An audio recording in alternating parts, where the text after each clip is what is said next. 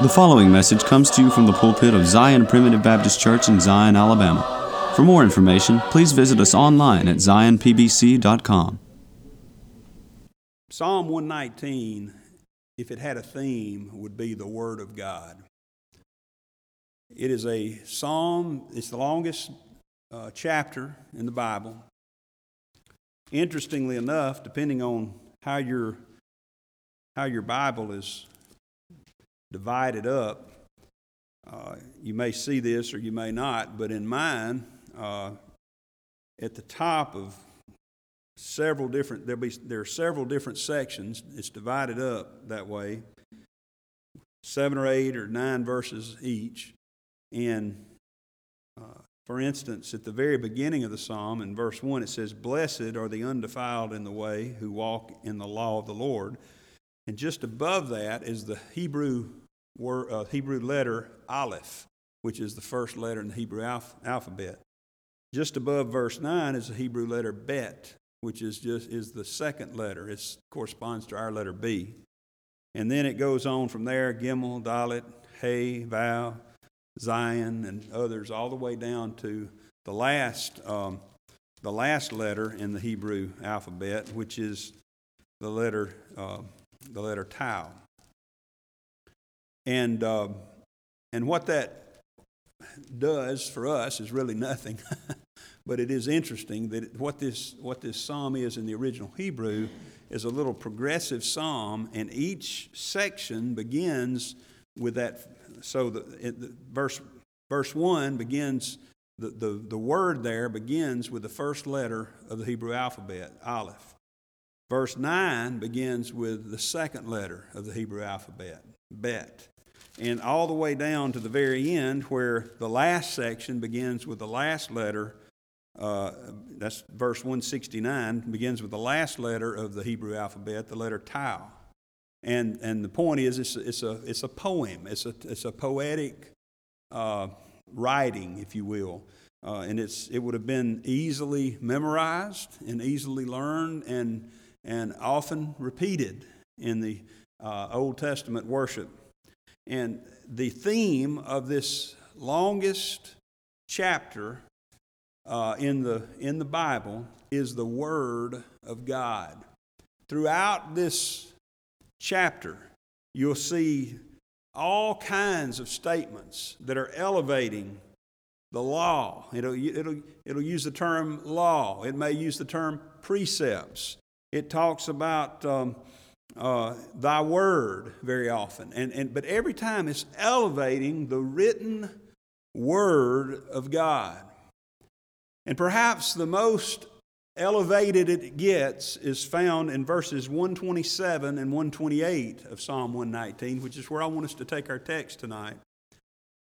And this is what it says. It says in verses 127 and 128, "Therefore I love thy commandments above gold, yea, above fine gold." So the writer here has an elevated sense of the value of the Word of God. The value of the Word of God to him is greater than the material blessings, the material things he might go out and make in his commerce. His job could be as a miner of fine metals. And he could be out drilling mines or digging mines, and he could find the most precious metals out there, and yet this writer would love those precious metals less than he loved the Word of God. "I love thy commandments above gold, yea, above fine gold." And now look at verse 128. "Therefore I esteem all thy precepts concerning all things to be right, and I hate every false way." What I want to preach to you about tonight, if we can get there, is the priority of the Word of God. The priority of the Word of God. This writer, who is inspired to write this, nonetheless clearly believes and feels what he's writing. God didn't take somebody out here who doesn't care about the things of God and just say, I'm going to make you write something that's totally against your nature. He didn't do that. He took men who believed what they were writing. Paul believed everything he was writing. Now, he didn't write it because he believed it. He wrote it because God inspired him to write it. But here, this inspired writer says, I esteem all thy precepts concerning all things to be right, and I hate every false way. You know, if the thing that I'm looking at here, this book that we call the Bible, if it's worth more than gold, and yea, fine gold, and if everything in here concerning everything that I deal with is always and in every situation right, and I hate the false ways, there ought to be a priority that I place upon the Word of God. The priority of the Word of God. Now, for something like the Word of God to have priority in my life, it's got to have some authority, right? It's got to have some authority. And I really don't want to get bogged down, if you will, in the authority of the Word of God. I guess that's not the right way to put it, is it, Brother Mackey? Because getting bogged down in the authority of the Word of God, it's a better place to get bogged down in than in places I've gotten bogged down in my life. So it's okay, I guess, if we do. But I do want to remind us tonight that the Word of God is not like any other book. You know, it's an amazing book.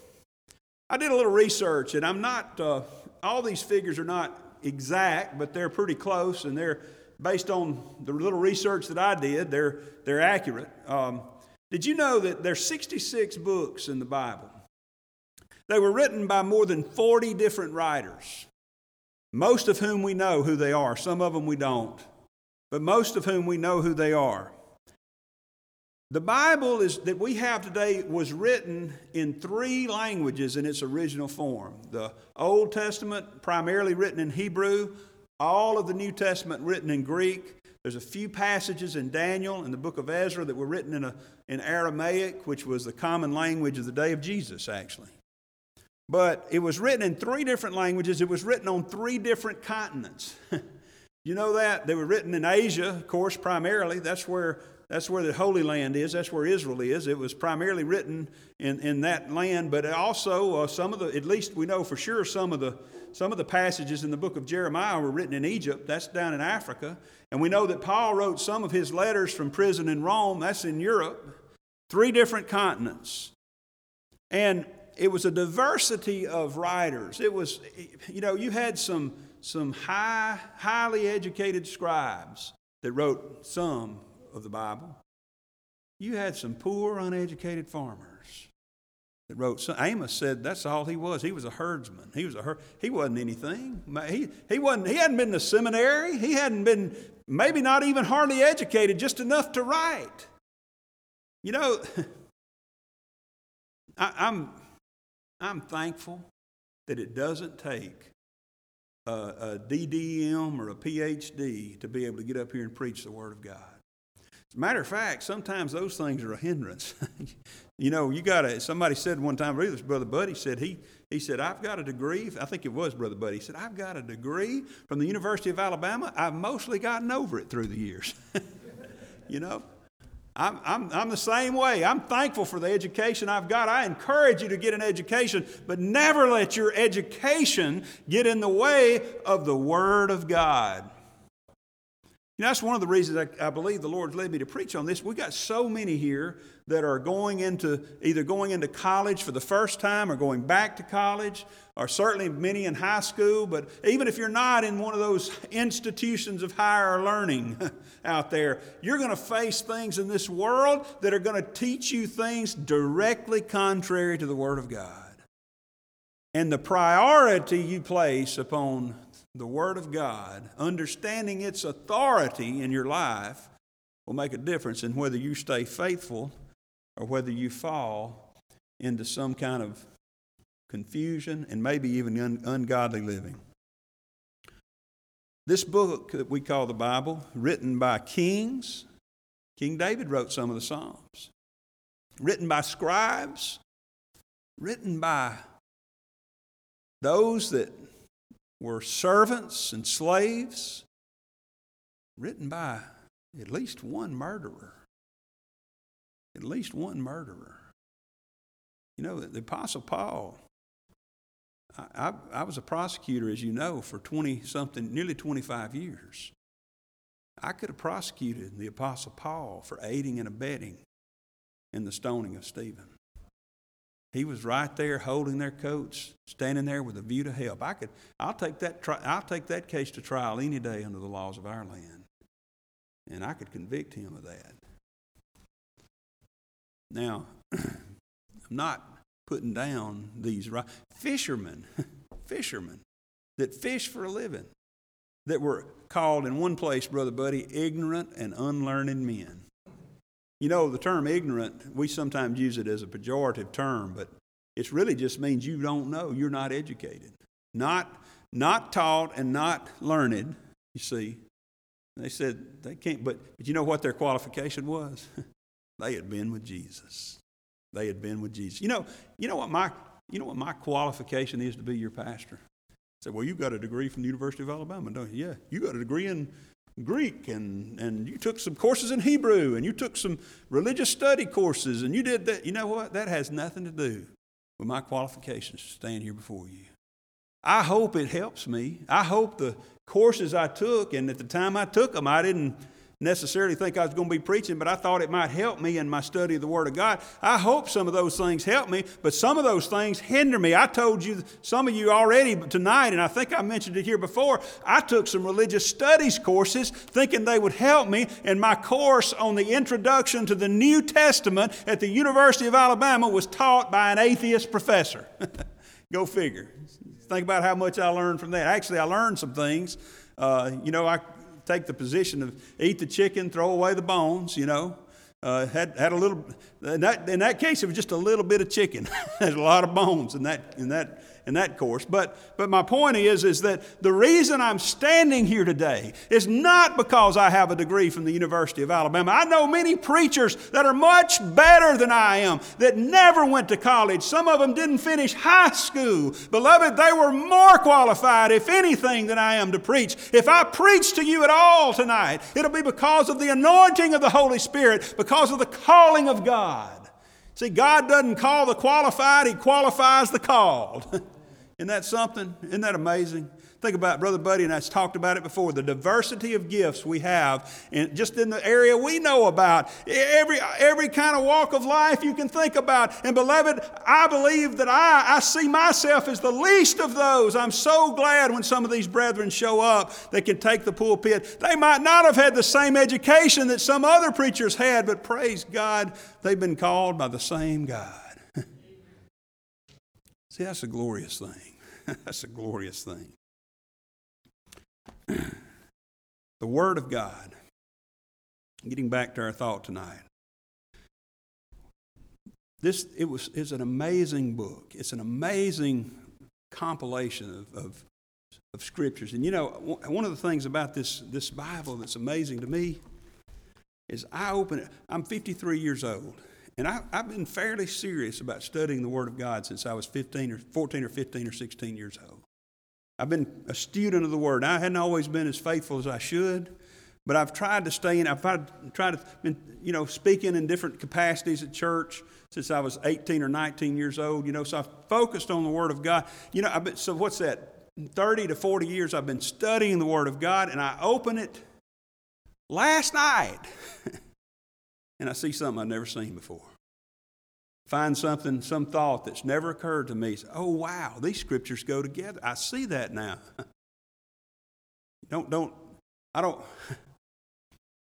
I've never figured out everything in the Word of God.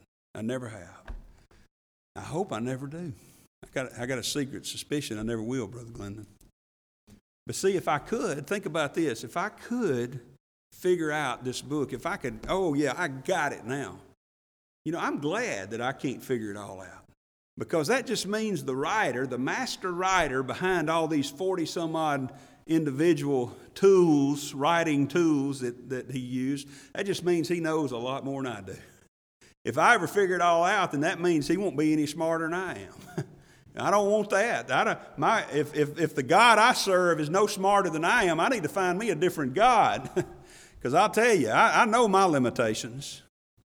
This word is amazing. It's amazing. And this writer here of this 119th Psalm in particular elevates it to the point where he says, I esteem all thy precepts concerning all things to be right.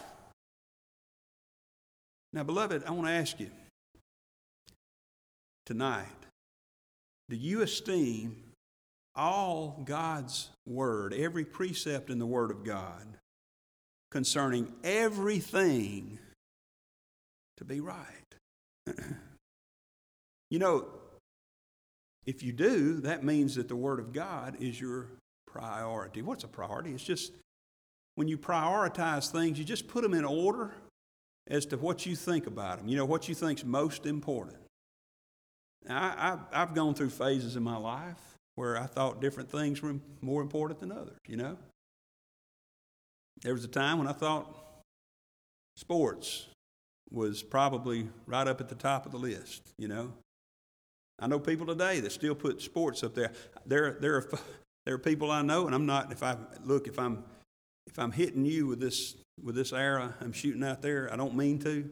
I really don't know of anybody here that does this, but if you do, and I'm hitting you, it's not me, it's the Word of God. But, you know, I know people that will go to every single University of Alabama football game and will miss church 2 or 3 times a month.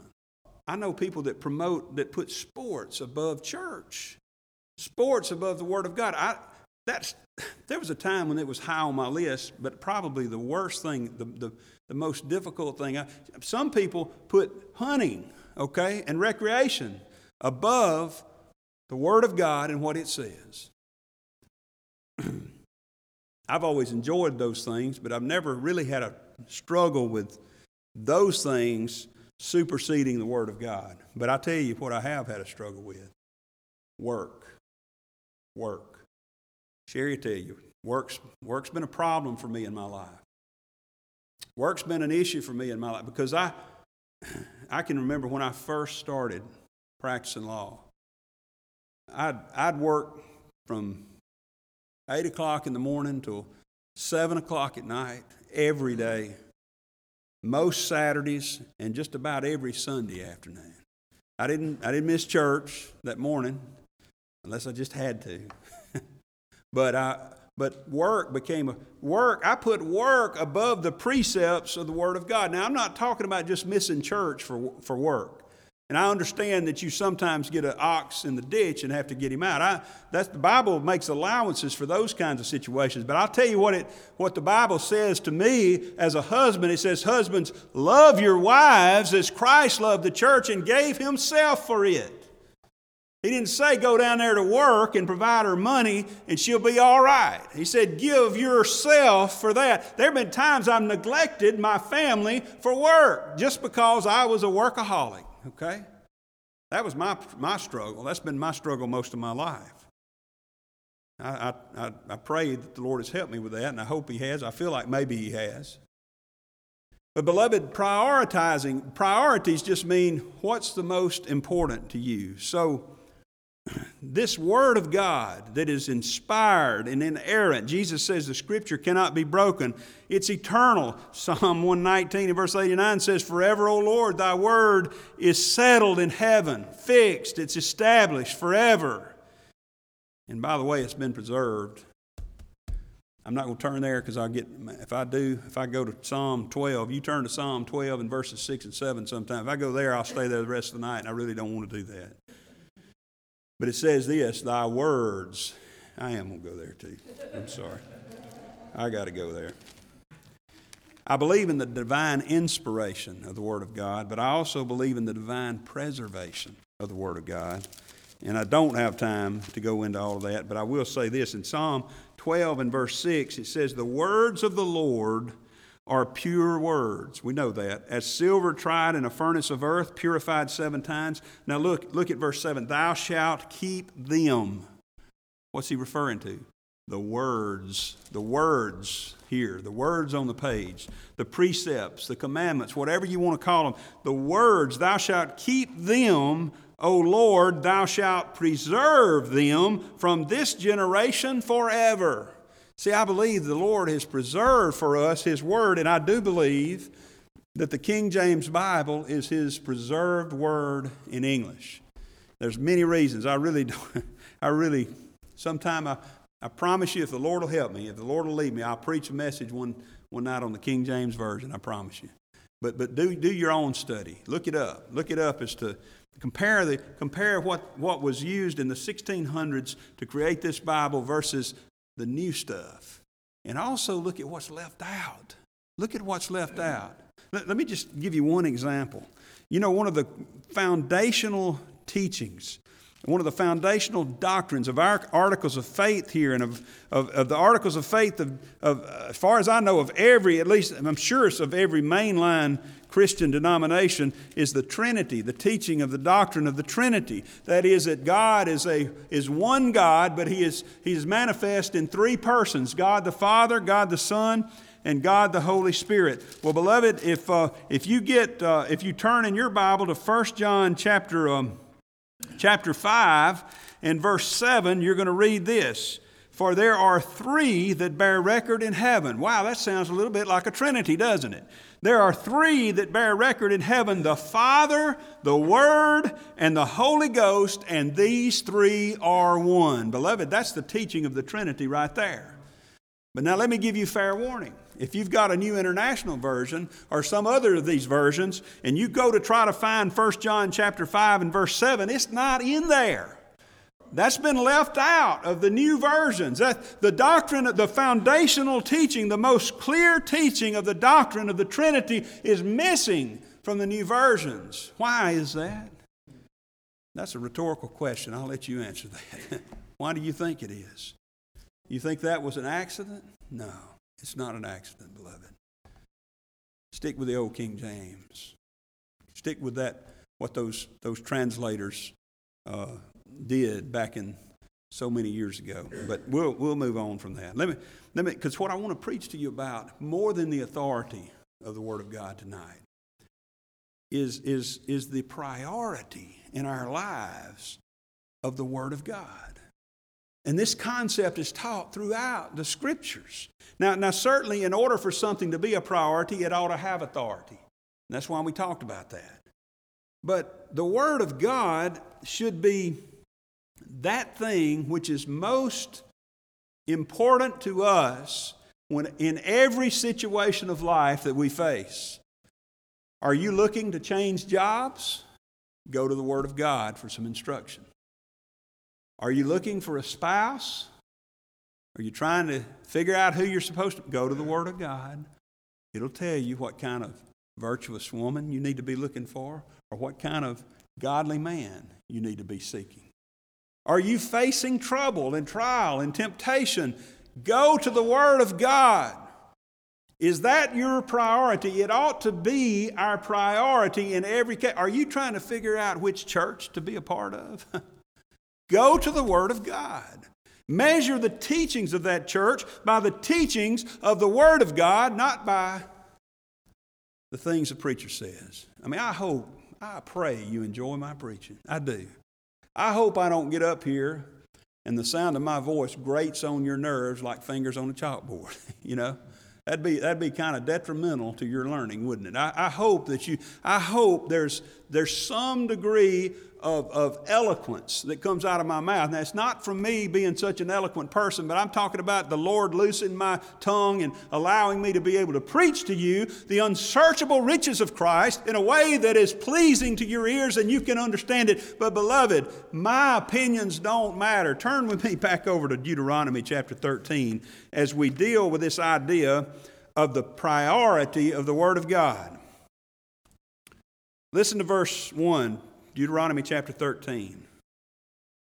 If there arise among you a prophet or a dreamer of dreams, and giveth thee a sign or a wonder, and the sign or the wonder come to pass, whereof he spake unto thee. Now let me stop you right there. Well, that's a pretty big deal. You would think if I come out here and say, I predict that a comet is going to hit Russia tomorrow, and the comet hits Russia tomorrow, you say, wow, that guy is amazing. He's in tune with God. He's got some secret knowledge here. We better listen to him. But now listen to what it says as you go on here. It says, and the sign or wonder come to pass, whereof he spoke unto thee, saying, let us go after other gods, which thou hast not known, and let us serve them. Okay, wait a minute. There's a problem. If I come out here and say, hey, a comet's going to hit Russia tomorrow, and by the way, we need to leave this church and become Muslims. Okay, that's the same situation here. We need to go after other gods. You know what he says about that? Now understand, this is a prophet whose prophecy has come true. You'd think that's the guy you want to listen to, right? Look at verse 3. Thou shalt not hearken unto the words of that prophet or that dreamer of dreams.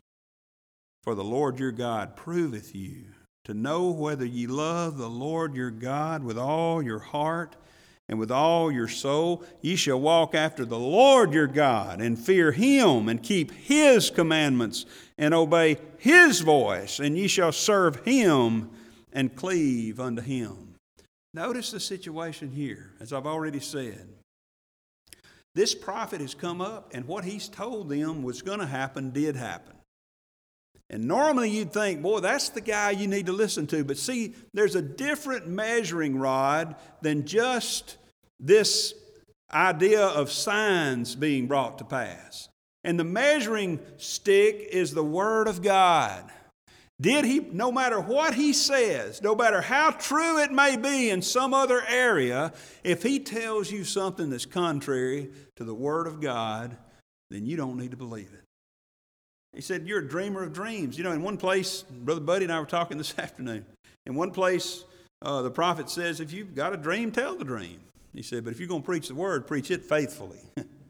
Preach it faithfully. You can tell your dream. I can tell you some dreams. My goodness, I've been having dreams lately. I may be a prophet, Brother Mackey. I don't know. You know how many people have been led astray by dreams?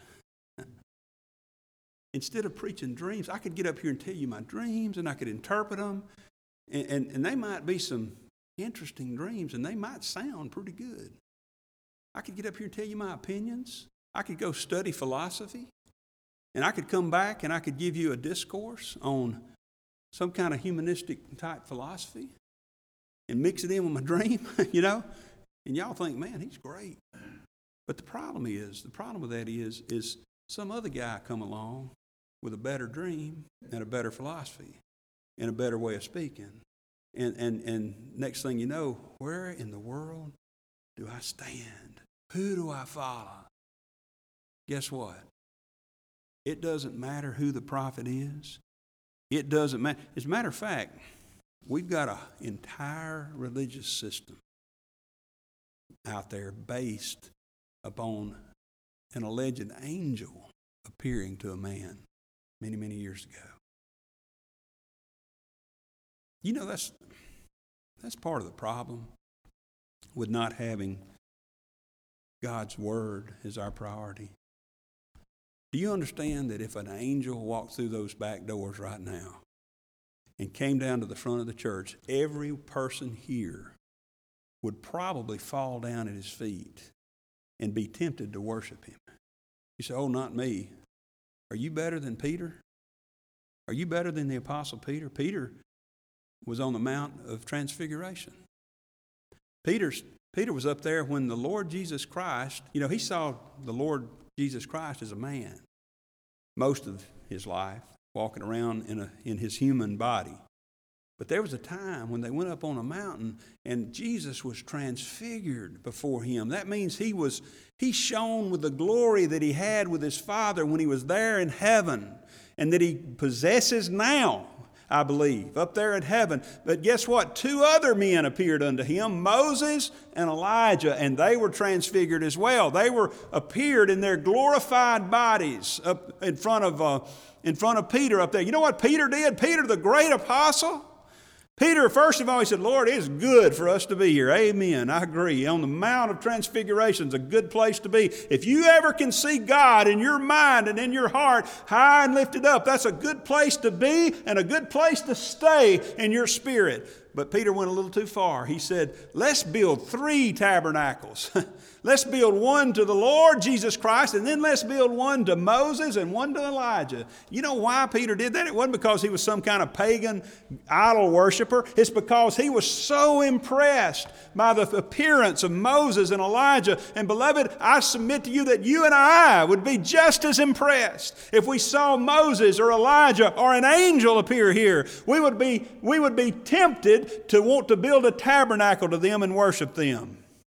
You know what Paul said about, there was a man named Joseph Smith who apparently claimed to have seen an angel up in New York State back in the 1800s. Of course, Joseph Smith is the founder of Mormonism. He saw this angel and he came back with a whole new religion. And I'll be honest, I don't blame him. I get it. I'd have been tempted to do that too if he indeed saw this angel. Maybe he did. I don't doubt he might have.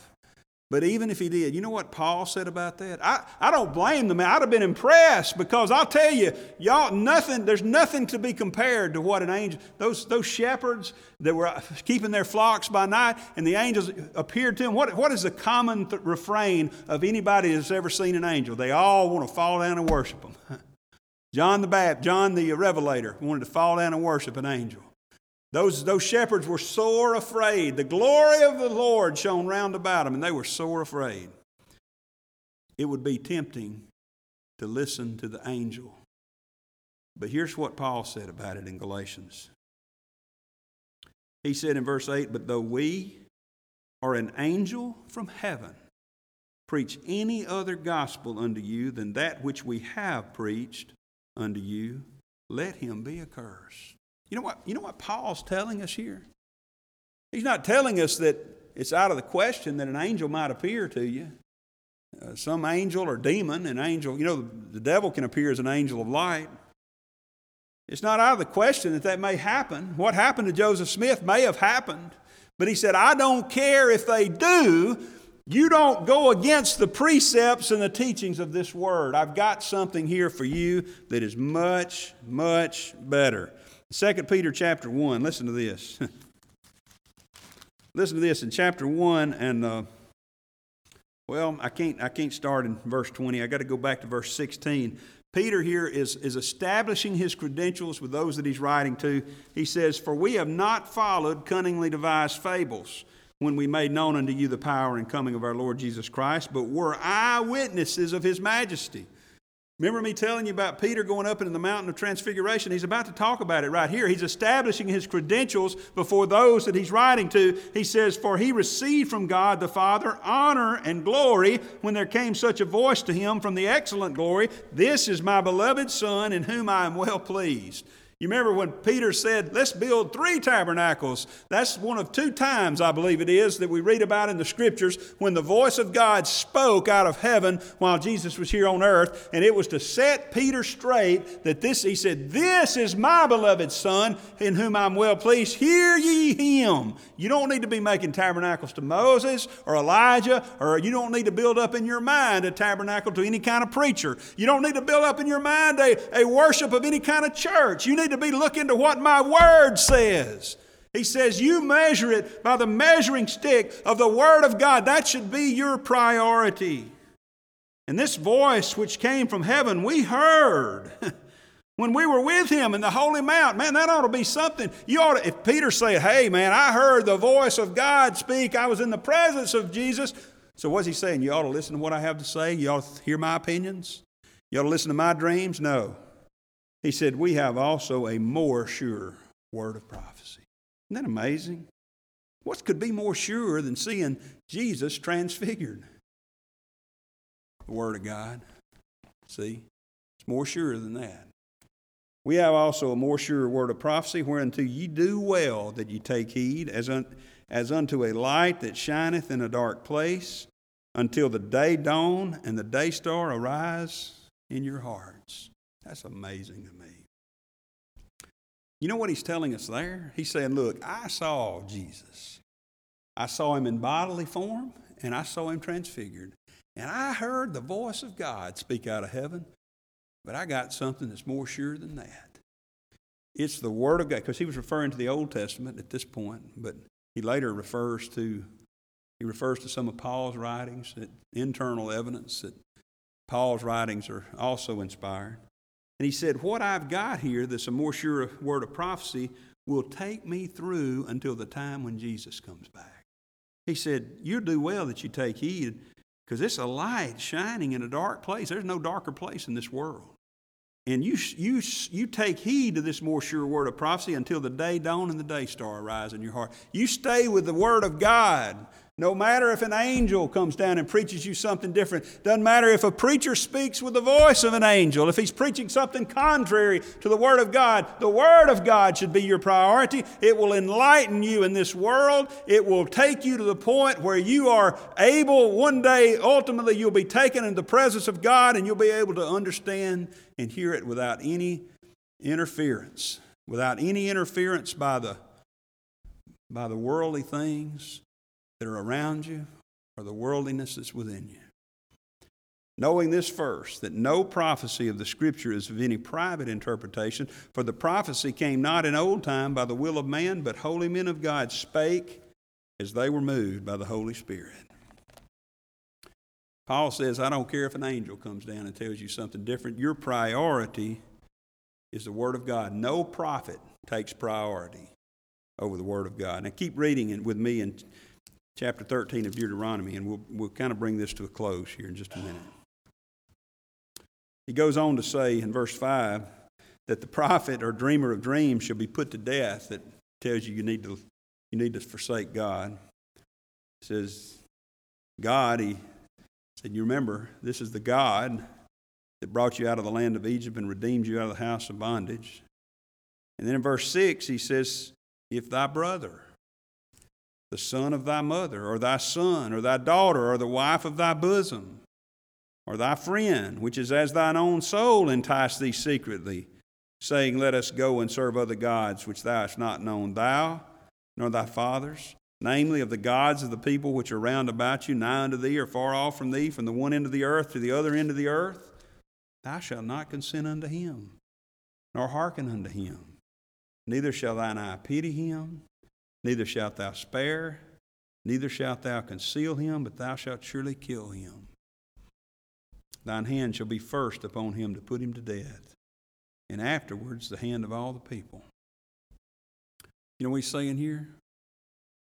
Not only should no prophet take priority over the Word of God, but no family should take priority over the Word of God. It doesn't matter what your mama or your daddy or your brother or your sister or your child or even your wife or husband says about Scripture. Said, look, forget about that stuff that's in the Word of God. Let's go after other gods. You know, primarily now, I realize mostly in the world you don't have, in America, you don't have a lot of idols set up made of brass and iron and that sort of thing. But the idols of the worldliness that's out there, that's what will take you away. Husband, wife, don't let your wife or husband take you away from the church. Don't let them say, oh, you don't have to go to church. You just get out here. There's so much more out to life than what you see here. Don't let them do that. No family takes priority over the Word of God. Over in Galatians chapter 1, verse 15. Paul says, when it pleased God, who separated me from my mother's womb and called me by His grace, to reveal His Son in me, that I might preach Him among the heathen, I ran home to Mama and said, what do you think about this? I ran over to Daddy and said, Daddy, tell me what you know. Immediately, I conferred not with flesh and blood. Neither went I up to Jerusalem to them which were apostles before me, but I went into Arabia and returned again to Damascus. In other words, when God said go, I went.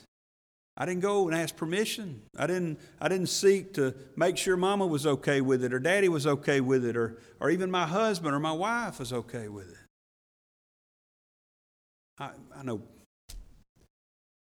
I know preachers' families catch it, so I hate to even, but I want to just share this with you. I've shared it with most of you know it anyway. When we came to Zion, when the Lord was leading us here, leading me here, my dear wife, you know this story, she didn't feel the same leading that I did. She didn't feel that this was the place for us at the time, back in 2011. And she had some really good reasons for questioning my judgment, let me just say. I had pulled her all over this part of the country, and I have it's no wonder she didn't trust where I was coming from. I guess that's not really what it was, but we were all in an uproar and a turmoil in my family at that point. And I kept saying, Lord, just if it's your will, if this is where you want me, make her see it too. You know, I'd had trouble, as some of you know, in seeking signs in the past. And I was still looking for a sign. You know, I felt the Lord lead me. I knew. She gave me the best advice that a wife could ever give her husband, especially a preacher's wife, buddy. She said, look, I don't feel it, but you're the leader. Lead us. Lead us. And that sobered me up pretty good, too. And I began to see that I needed to follow the Lord no matter what. And even when I joined, she still didn't feel it. But praise God, it wasn't long before she joined. And by the time I baptized her, she looked me in the eye and she said, I prayed that God would make me feel the same way about this place that you feel. And He has done that. So I want you to understand, this dear lady is all on board here. But she wasn't at first, but it didn't matter. I needed to follow what the Lord was leading me to do. And praise God, He blessed that to the point where my whole family is here now. Praise the Lord for that, you see. But it didn't matter whether they were coming. It didn't matter whether even my wife was coming. At that point, the Lord was leading me, and I needed to do what the Lord wanted me to do. And beloved, that's what He's saying here. It doesn't matter what family says. It doesn't matter what mama or daddy says, or even husband or wife says, or children say. It doesn't matter that the children's program isn't as good here at Zion as it is at some other church out there. It doesn't matter that they don't have a basketball team here at Zion and they do at some other place. It doesn't matter what the facilities are like. It doesn't matter what we have here or what we don't have here. What matters is what does thus saith the Word of God. Is this the place where the Lord has put His blessing? Is this place following what the Word of God is saying? No family takes priority. Continuing as we bring this to a close in chapter 13 of Deuteronomy. Verse 12. If thou shalt hear say in one of thy cities, which the Lord thy God hath given thee to dwell there, saying, certain men, the children of Belial, are gone out from among you and have withdrawn the inhabitants of their city, saying, let us go and serve other gods which ye have not known. And then you count up the numbers and see what the majority is doing, what most of the people want, and go that route. Is that what it says? You know, I read about a church, or I don't know if I should call it a church. I read about a group one time that had decided they wanted to build a church in a certain community. And they sent out questionnaires throughout the community, door to door, asking, what do you want in a church? And if I remember right, it had like multiple choice, you know. Do you want this? You want A, B, C, and D? Or do you want A and B, C and D? You know, they had a whole questionnaire of what you are looking for in a church. Beloved, my question is not what are you looking for in a church? What is God looking for in a church? What is thus saith the Word of God about the church? I realized we could change a lot of things probably here at this church, and modify some of our doctrinal positions, and we probably could get in a bunch of other people to start coming to this church. Now let me just say this. We ought to be interested in those living around us or those we come in contact with, in sharing with them the great truths of this word, and inviting them to come to our church and to see. That's the best evangelism tool we got, is say, come and see. That the woman at the well, she's probably the greatest evangelist I've read of. She said, come see a man. That's all I ask. Come see a man. Don't come see me. Don't come see Brother Buddy or Brother John Morgan. I love the fellowship, but don't really come for that. Come see a man, the Lord Jesus Christ, that has done for us what we could not do for ourselves. The question is not, what does a majority want? Because, see, no people, no peer group should take priority over the Word of God. You young folks that are going to college, going to school, it doesn't have to be college, getting out in social settings. Oh my, today there's so many things, so many people that would put pressure on you. The peer pressures of this day are greater, I believe, than they were when I was coming up. Don't let them influence you, because here's what the Bible says about this. These folks have gone out, they've withdrawn to another god, they're serving other gods. What should you do about it? Verse 14, then shalt thou inquire and make search and ask diligently. And behold, if it be the truth and the thing certain that such abomination is wrought among you, thou shalt surely smite the inhabitants of that city with the edge of the sword, destroying it utterly, and all there is therein, and the cattle and so forth. And goes on to talk about burning the spoil and that sort of thing. Don't take any of that into your bosom. Now, before you go away from here saying, Brother Chris said, go out and kill everybody that don't believe the way we do. That's not what we're talking about here today. That was under the law. That had to do with those children of Israel that were moving into the land of Canaan. But I'll tell you this, you better slay any idolatry in your life or around you in a figurative sense. If you have to cut out your associations with the closest friends you think you have in this life, if you have to remove yourself from the situations where the peers of your profession are doing things that they shouldn't be doing and are leading you in directions you shouldn't be led, you need to cut that off. You need to take out your spiritual sword and slay it. If it means cutting off your hand or plucking out your eye in a spiritual sense, quit dabbling in those things. See, the Word of God should be our priority. We bring this to a close by looking over in Romans, the 12th chapter. You know this probably by heart. He says, I beseech you, in verse 1, I beseech you therefore, brethren, by the mercies of God, that ye present your bodies a living sacrifice, holy, acceptable unto God, which is your reasonable service. What happens with a sacrifice? When a sacrifice is made, something is slain. Something's killed, isn't it? There's some things in your life, there's some things around you, there may be some things in your home or at your work that you need to slay. You need to put them to death. You need to get rid of them from your life. He said, and be not conformed to this world, but be ye transformed by the renewing of your mind, that ye may prove or test or prove out what is that good and acceptable and perfect will of God. Notice how much the mind is involved in this. Your mind needs to be renewed. How do you renew your mind? You know, every time I pick up the Word of God, I feel renewed in my mind. I can go for a few days, and I've done this occasionally, where I've gone for a few days, and I've maybe listened to sermons, and I maybe sung a few songs or heard some singing, but I didn't pick up the Word of God.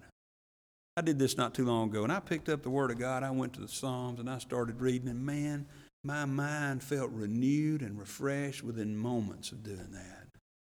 But the idea here is that you're constantly digging into something that's going to help your mind build up, help build up your spiritual mind. And that's the Word of God. Is the Word of God the priority in our lives? It's not the priority in our society. It's not even the priority in our schools, I'm sorry to say. It's not the priority in some of our churches, I'm afraid. But is the Word of God the priority in your life and in our lives as a church? You know, one of the ways the Word of God needs to be a priority is that whatever it says, no matter what we think, that's what we're going to do. I've shared this before, but I had a time when I was a young lawyer and a lady came to me and said, I want to get a divorce because I know the Lord has led this new man into my life. I know He has. Now I was not as spiritually mature then. I know I didn't say what I should have said to her. I didn't promote that or condone it. As I recall, didn't represent her. But if she came to me today, I'd say, ma'am, have you tested that by the Word of God? God has led a man into my life so that I can divorce my husband and get this new man. Have you read Exodus chapter 20? Thou shalt not commit adultery unless I lead a new man into your life. No, that's not what it says. That's not what it says. Does the Word of God, oftentimes we have people, I get into discussions with people that don't believe the doctrines of grace like I do. You know what the best conversion tool that I have for people, getting people to understand the gospel of the grace of God is to go study the Word and prove me wrong. I can't tell you how many people through the years have said, you know what, I can't. Is the Word of God your priority? Are you going, Brother Mike Ivey, I'll leave you with this. Brother Mike Ivey told me this. He grew up Primitive Baptist.